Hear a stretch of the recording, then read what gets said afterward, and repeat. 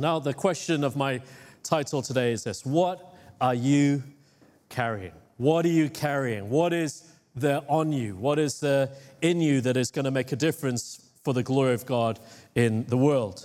We think of examples in the book of Acts, things like Peter's shadow being, in a sense, symbolic of the glory of God. People brought out their sick to lay them in the shadow of Peter with the hope that they might be healed. That was something that Peter was carrying. He was carrying a revelation of the kingdom of God. And I really want to lead us all to the place where we start to seriously ask ourselves the question, do we really want to carry God's glory? Each of you, not the ministers or the leadership teams or the leaders of cells, but every single member of church. Do you really want to carry the glory of God? In the Pentecost weekend that just happened a few weeks ago, Paul Cain's prayer right at the end of Sunday was centered on a move of God that would be characterized by every single member standing up to preach the gospel in their different contexts, seeing signs and wonders following the preaching of the word of God. Literally, the whole of London saturated with the glory of God. Do we want to be part of that? Let's pray. Father, I thank you for your promise to us, and I thank you for your challenge to us. Lord, we don't want to just sit and spectate with such weighty words before us, such as a coming revival, such as the release of the power of God. Father, today we don't want to just be inspired to reprioritize our lives, but we want to see a genuine hunger awaken in our hearts that leads to experience, an experience of participating in your great end-time move. Lord, work in our hearts so that we can participate to the full in Jesus' name. Amen. Now, for our text today, I wanted to pick up on a thread that runs throughout Luke. It's the idea of Jesus sending out his disciples into the mission context. Luke 9, verse 1 through 6 is where I'll start, but I'll come back to a few other passages in Luke in just a few moments. And he called the 12 together and gave them power and authority over all demons and to cure diseases. And he sent them out to proclaim the kingdom of God and to heal. And he said to them, take nothing for your journey, no staff, nor bag, nor bread, nor money, and do not have 2 tunics.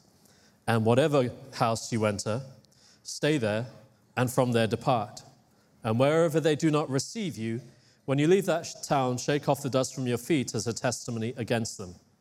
And they departed and went through the villages, preaching the gospel and healing everywhere.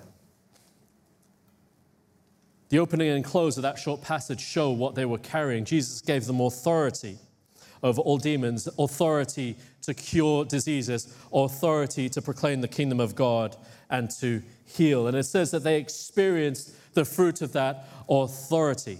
But in the center section, there's something substantial that we need to consider in this big context of what we're carrying.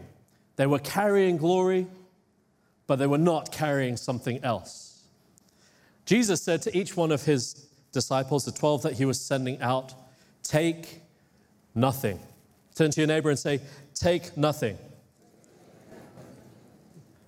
I don't know that you said that with all the passion that I would love to see, but we're going to see some of that build. In these days, it's easy to take nothing or very little. You know, you can take a credit card or a card that's very slim and seems to slip into your pocket. That will cover all your expenses.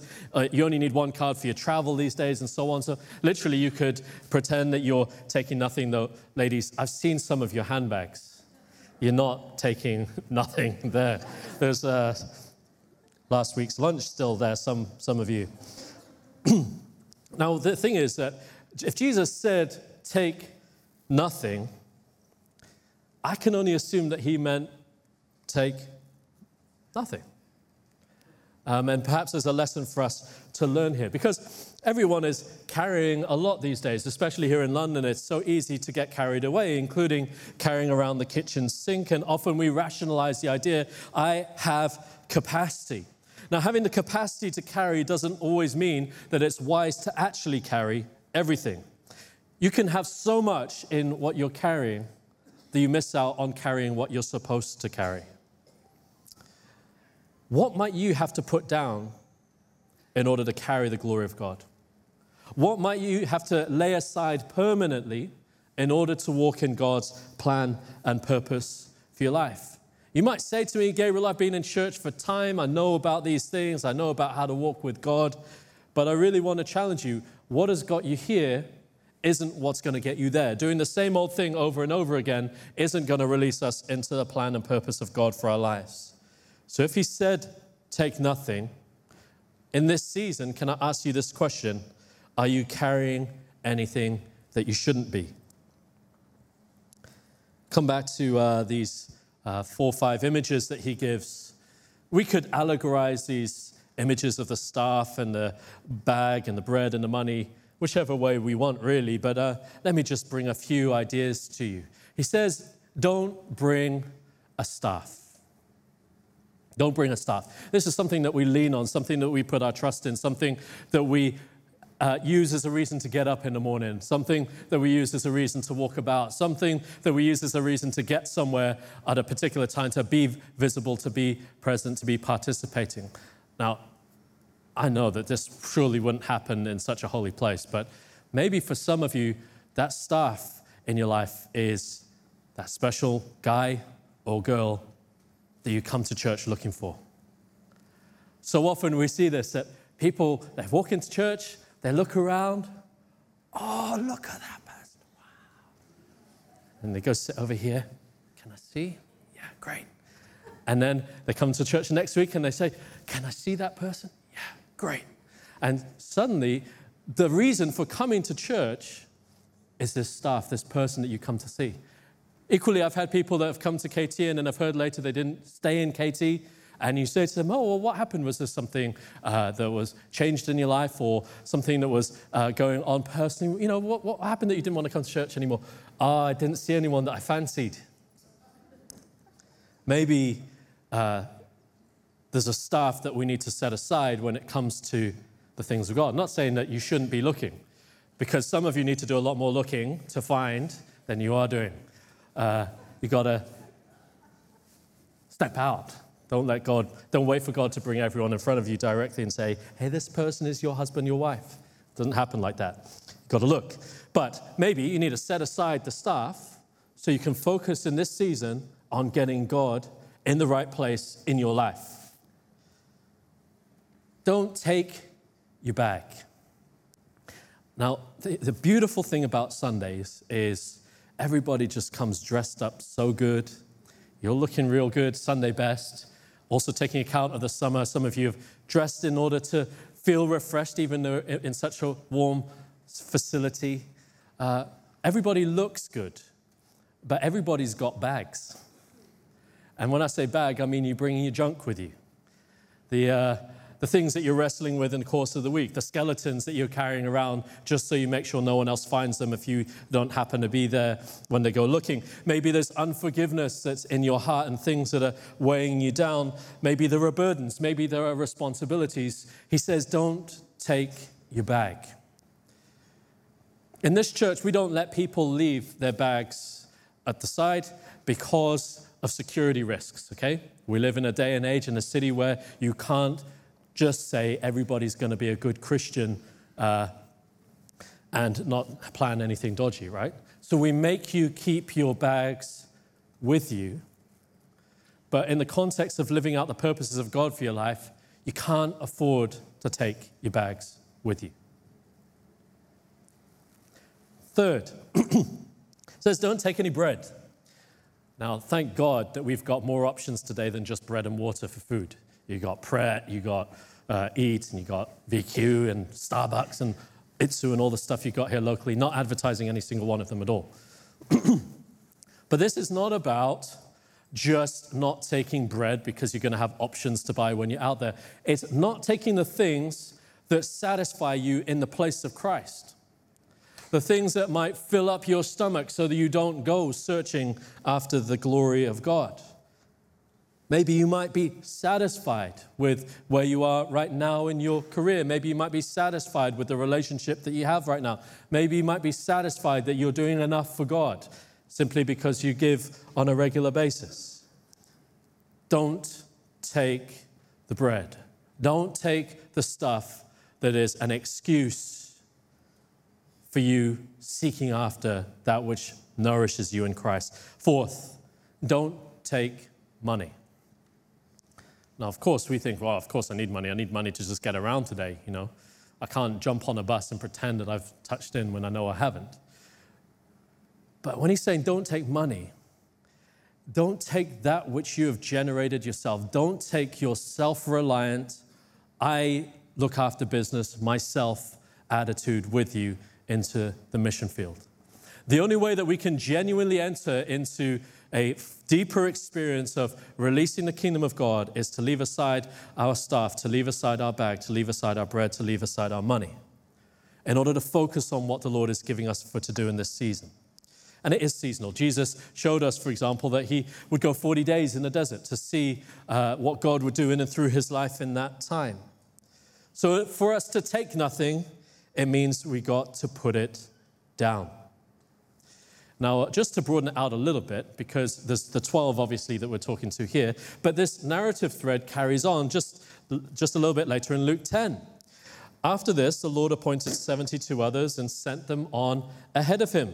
This means that it's not just about an exclusive group of people, but Jesus is about the business of raising up disciples and releasing them, and raising up more disciples and releasing them, and raising up more disciples and releasing them. And so you, sooner or later, are going to come to the point where if you really genuinely want to live in a concordant reality, what you believe is what you live, you are going to have to step out into the discipleship call upon your life. And as he sends out the 72, he says this: carry no money bag, no knapsack, no sandals.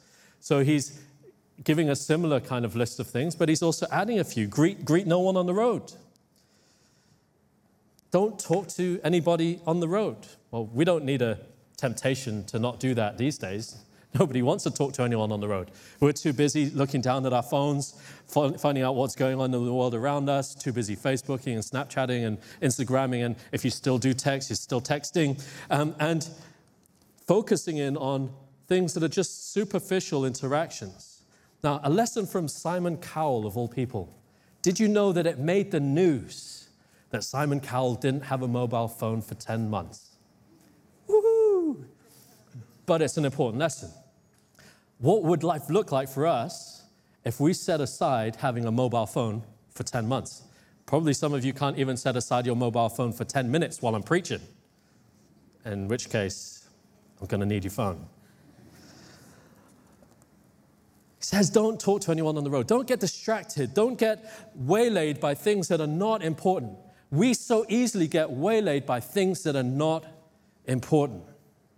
Who cares about the 10-second feed that you're going to see in comparison to the life that you are supposed to live?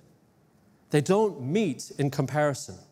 Rather, they take away from the genuine, deep life interactions that God is calling us to have. Interactions that would release experiences of hope into people's life.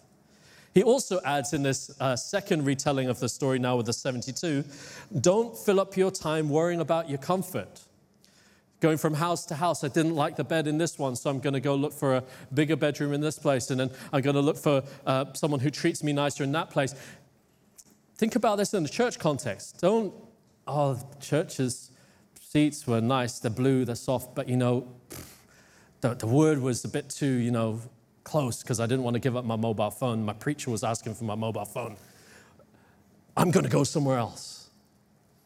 Don't live life where you're going from experience to experience, searching after comfort after comfort.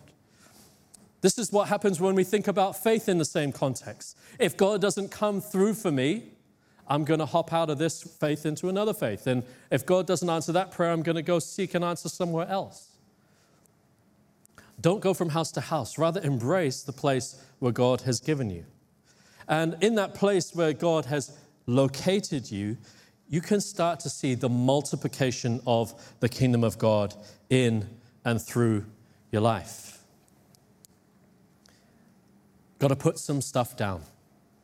Say it to your neighbor. Take nothing. Where's the passion? Take nothing. Now, you know what? I know that in a place like this, sometimes people will be like, oh, well, yeah, that's really interesting. Yeah, I really like that. I mean, when he was talking, Sometimes I have people come up to me after I preach a whole sermon, and they're like, I really loved what you had to say about quitting social media. That's all you took out of the message? Quit social media? Not think about the glory of God, not think about what your life can look like living in the purposes of God?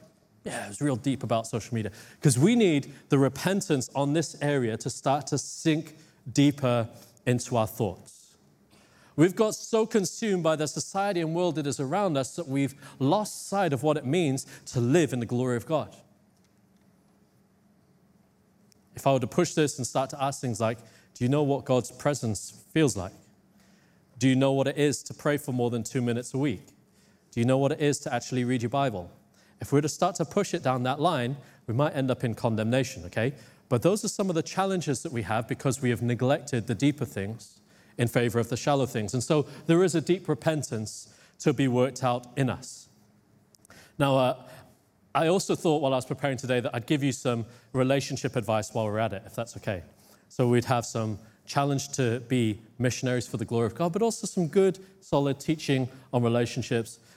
Give this to you for free. Amen?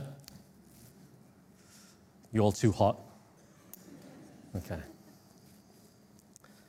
Think of,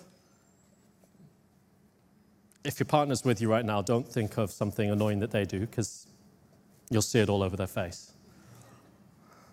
But think of something that in a relationship context somebody does that can be annoying. Maybe your partner is somebody that's always on their mobile phone and you're trying to have a nice romantic dinner and they're on their mobile phone. Or maybe they get distracted when you're talking to them and after a little bit of a while they come back and they're like, oh, what was that you were saying again? You know those kind of stories, okay? Or maybe it's career. Maybe you've got a problem because your partner is so focused on career, or maybe your partner hasn't learned how to walk with sanctification of mind and heart, and they keep looking at other people, not at you. There might be an issue there somewhere for some of you, but this is a narrative progression that we see as we deepen in relationships. Now, we do a lot of work with counseling couples as they're moving forward from being boyfriend, girlfriend, to getting engaged, to getting married, and so on. And there's a particular change that happens when people go from boyfriend, girlfriend to being engaged.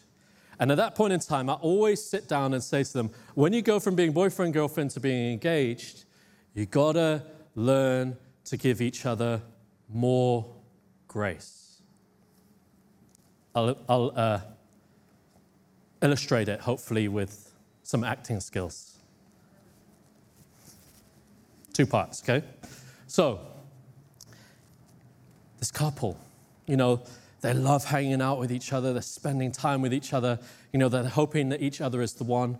And one of them has noticed that the other person has got this bad habit. Which one should we pick? The not listening one or the career one or the not listening one? Okay, we'll pick the not listening one. They really love spending time together, but the one decides, I need to confront the other about the fact that they're not listening. It's going to be a difficult conversation. It's going to be real tough. Sweetheart, can I just talk to you today? Yeah, what is it? What's up? I want to talk to you about this thing that you do in relationships. I'm going to get my workout just jumping back and forth. I want to talk to you about this thing that you do in relationship where you just, every now and then you just gap out and then finally you come back and you make me repeat everything I have to say. But this is a bit of a big deal for me. I don't appreciate the fact that you're no longer paying attention to me. It feels like I'm not important to you. Sweetheart, I'm so sorry. I've just got so much on my mind right now. But you know that you are the most important person in all of my life. I don't want to hurt you. I really want to cherish you and value you. You're the most important person to me. I'm so glad that we could have this conversation. I feel so deeply understood. All right? Now was that difficult? No, that wasn't difficult. Why? Because in a boyfriend-girlfriend context, both parties are trying to show each other the best side. They're trying to show each other how good they are. And they are in this in-love phase where I would do anything to be with you, including paying attention.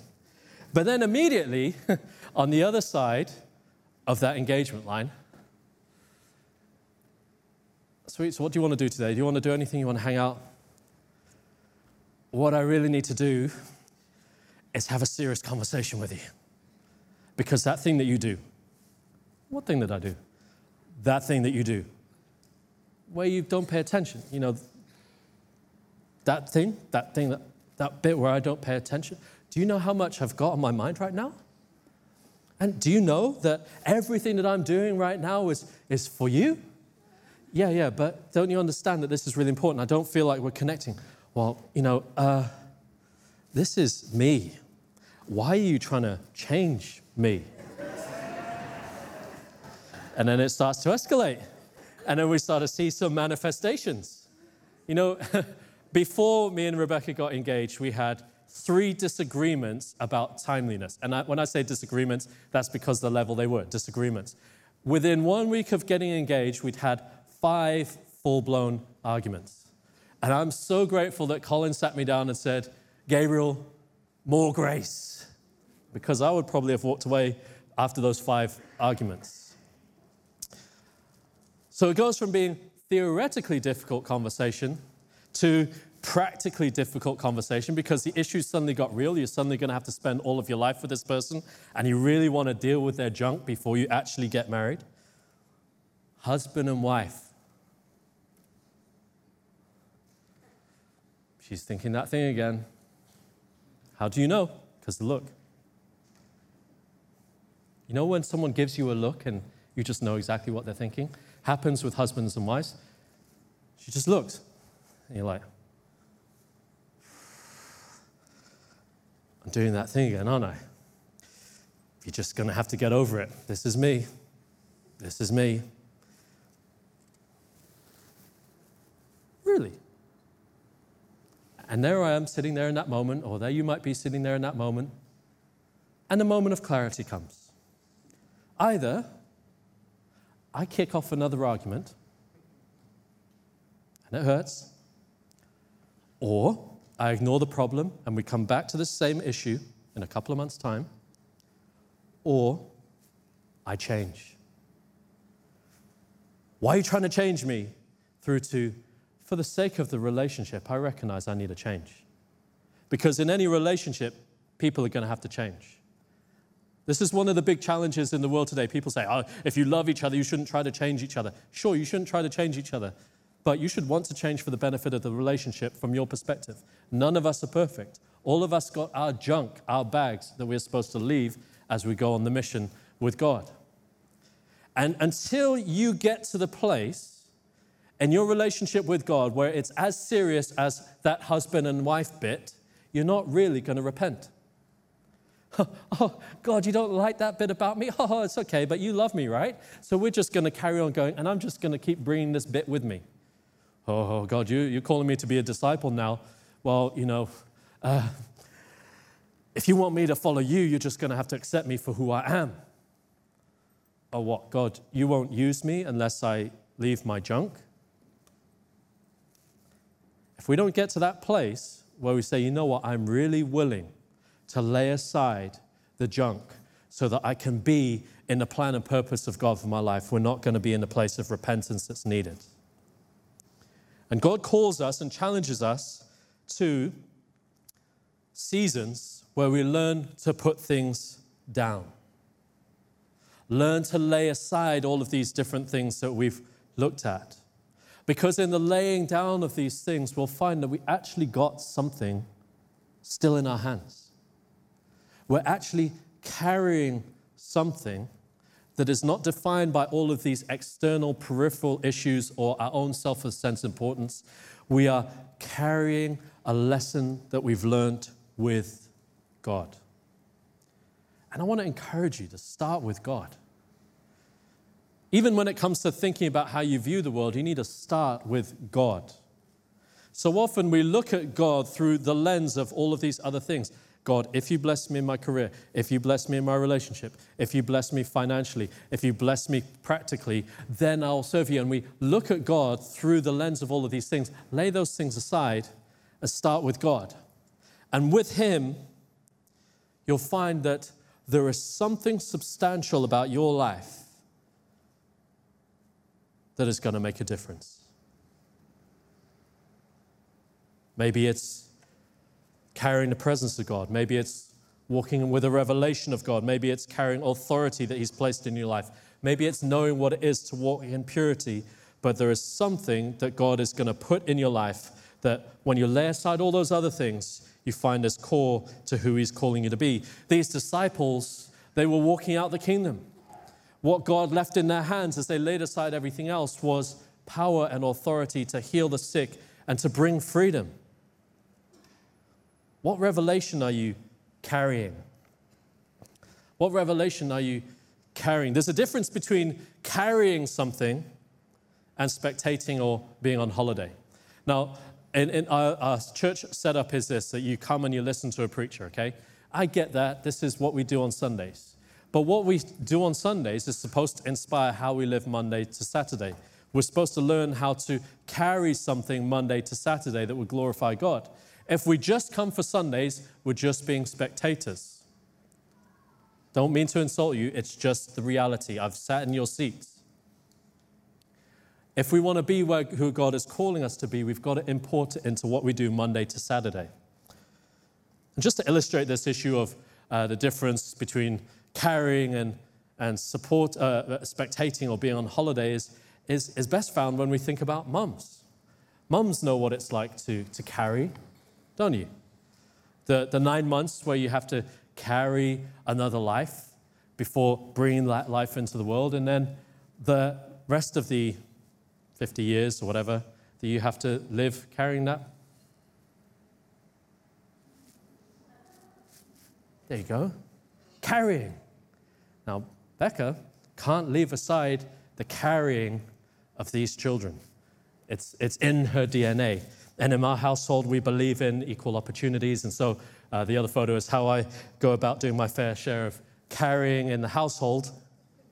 Can you see it? 2 boys, Isaiah and Luke. But we're all called to start carrying something. I can give my boy to somebody to look after for 10 minutes, an hour, but they can gladly give them back. Whenever I let my dad take away my boy to look after him for the day, he looks after him, he has all the fun in the world, but then he comes back and says, there you go. And I've got to sit up all night, make sure they're well fed, make sure if they're crying and unhappy at night that they get back to sleep and all of that good stuff, because that's what carrying is about. What are you carrying? There is progression in the kingdom of God. There is progression from being somebody who comes to receive of the word of God, perhaps in milk form at the start, to being somebody that chews on the meat of the word for yourself.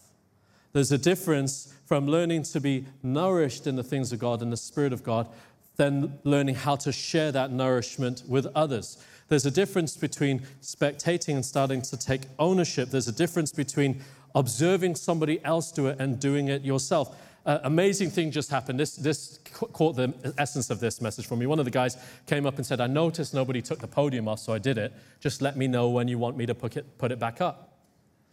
That was somebody taking a view of, how can I carry? How can I facilitate? How can I participate? Maybe someone else has missed something. How can I engage? Because what happens if we're not in the place of carrying is we can judge lightly. Judge lightly. Have you ever looked at a mom or someone that's laboring in the kingdom of God and you say, I would do this better. I would do it better if I was in that position. Would you? Would you do it better if you hadn't learned how to carry, hadn't learned how to take the responsibility, hadn't learned how to lift? Or you might say, oh, look at all of that responsibility, too much. Kids, not ready for kids. Leave that to you. But do you realize the glory that you're missing out on in terms of getting to nurture and invest in somebody else's life? We're called to be a people that carry something. What are we carrying as a church? Are we carrying the revelation of grace? Are we carrying a passion and love for the gospel of Jesus Christ? When we hang out with people, do they experience heaven through us? Do they catch something of how much God loves them?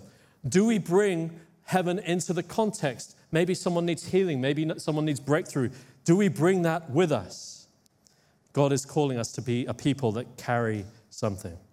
And this message really at the core of it is about extending an invitation to all of you to start to draw near, to start to put your shoulder to the plow one by one. Because as I said at the beginning, the prophetic word that we received would be that every single member would be mobilized into the preaching of the gospel, bringing of the kingdom of God. That means everyone carrying some sense of responsibility for God's plan to be made real in everybody's life. That means some changes. How are we going to build up a story of carrying something? Example, Bible reading. Some of you read your Bible devotionally. Great. It's really good to start out reading devotionally. I encourage you to pray and read your Bible every single day, even if it's a few verses. But there will come a point in time where you need to layer onto the devotional reading of the Bible, exploration of the Bible, trying to understand what it means, trying to understand how you answer the problem of evil. If there's a God in heaven, why is there so much suffering? There are answers to those questions. We need to add to our devotional reading knowledge. And we need to keep alongside our knowledge reading devotion. And we need to come to the place where through devotion and then devotion plus knowledge, we come to the place where we love the Word of God and we love God, knowing God through His Word. That's just one example. There is progression that's required. But then as we learn how to learn that we are not empty-handed, that we're starting with God, you'll start to see things happen. These disciples, they released what God had put on them into the environment around them. It says in Luke 10:17, the 72 returned with joy, saying, Lord, even the demons are subject to us in your name. And he said to them, I saw Satan fall like lightning from heaven. Behold, I've given you authority to tread on serpents and scorpions and over all the power of the enemy, and nothing shall hurt you. Nevertheless, do not rejoice in this, that the spirits are subject to you, but rejoice that your names are written in heaven. It sounds simple when you think about it on a surface level of what these people accomplished. But if you drill down to a person-by-person experience, every single person that got healed, that got delivered, that got set free, their life was literally transformed. I don't know if there are things that you're facing right now where you need to see deliverance or freedom or healing from that particular area. What would it look like if not only you experienced that, but then us as the entire church rose up and brought that message to people who need it right across this city? The power of God is not for us to carry and store up as though we're some sort of battery, but to release it and see it experienced through the testimonies that we come back to glorify God with. I mentioned before the Bible school students, the photos that they're sending through of people in tears as they come into contact with the living God is incredible and humbling.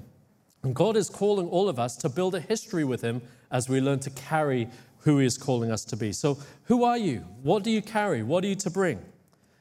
Bring who you are to the equation. Some of you are incredibly creative and passionate about things. Some of you are incredibly logical. Some of you have great skills at making money in businesses. Some of you are very good at relationships. Bring those skills to benefit the body of Christ. I want to ask you something else. Are you carrying a love for London? I've had to ask myself this question, and I do keep asking myself this question, because a lot of us are here out of necessity, not out of hope. What I mean by that is this, is that do we genuinely hope that London will be saved? Do we genuinely hope that the gospel will be preached to the entire city? Do we want to live as part of that? Or do we want to come to London to make the money to send back home so that we can eventually leave? We recognize in Kensington Temple that a lot of people are just passing through.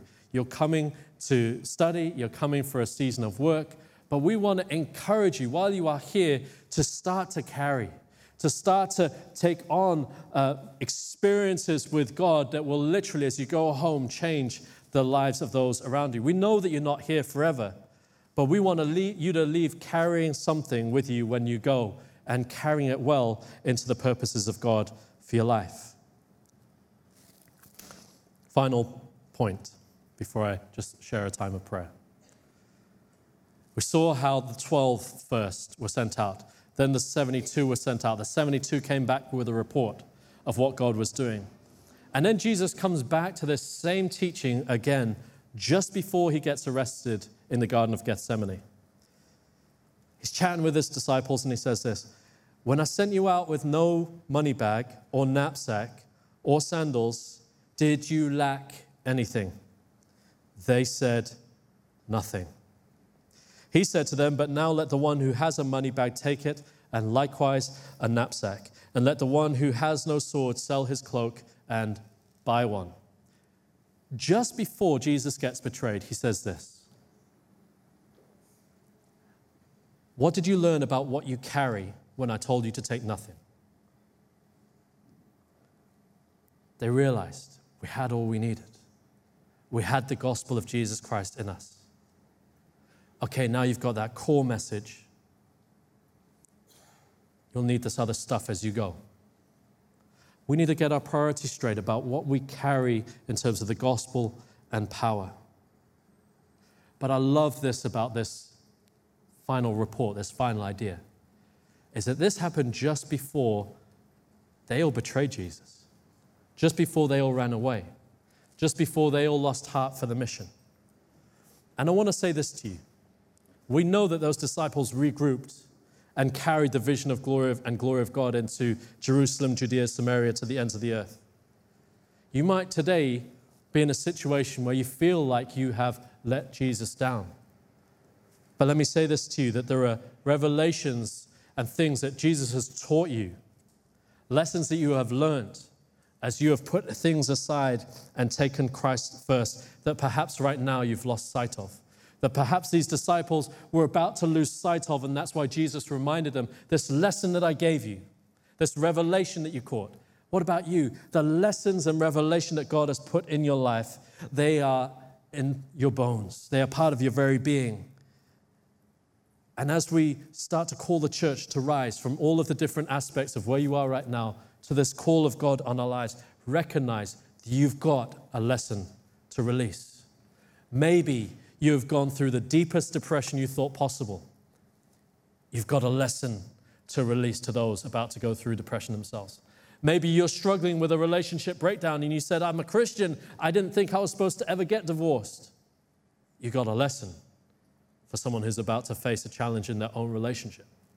Maybe you might say, "I didn't think that I could be used after the sickness that I went through or the sin that I walked through in my life." But God has put a lesson in your life.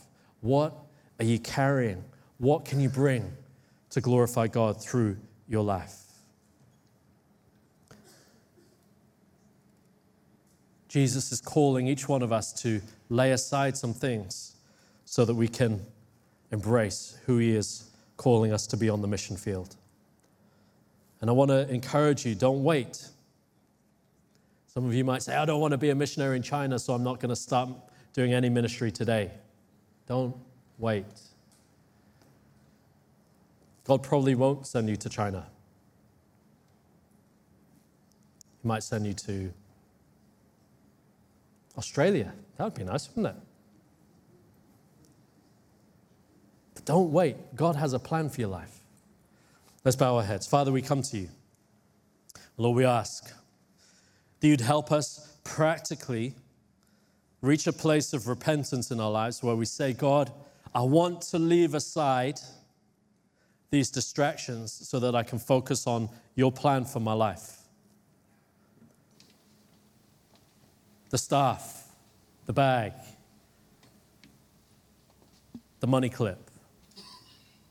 Father, bring me to the place where I genuinely leave those things aside and don't keep taking them up again, but leave them aside until you have taught me the lessons I need to learn about seeking first the kingdom of God, about living for you and for your glory in my life, about living in a way where I carry the mission as my first priority. Lord, equip me to be a person that can leave aside that which is not important in order to take up that which is important.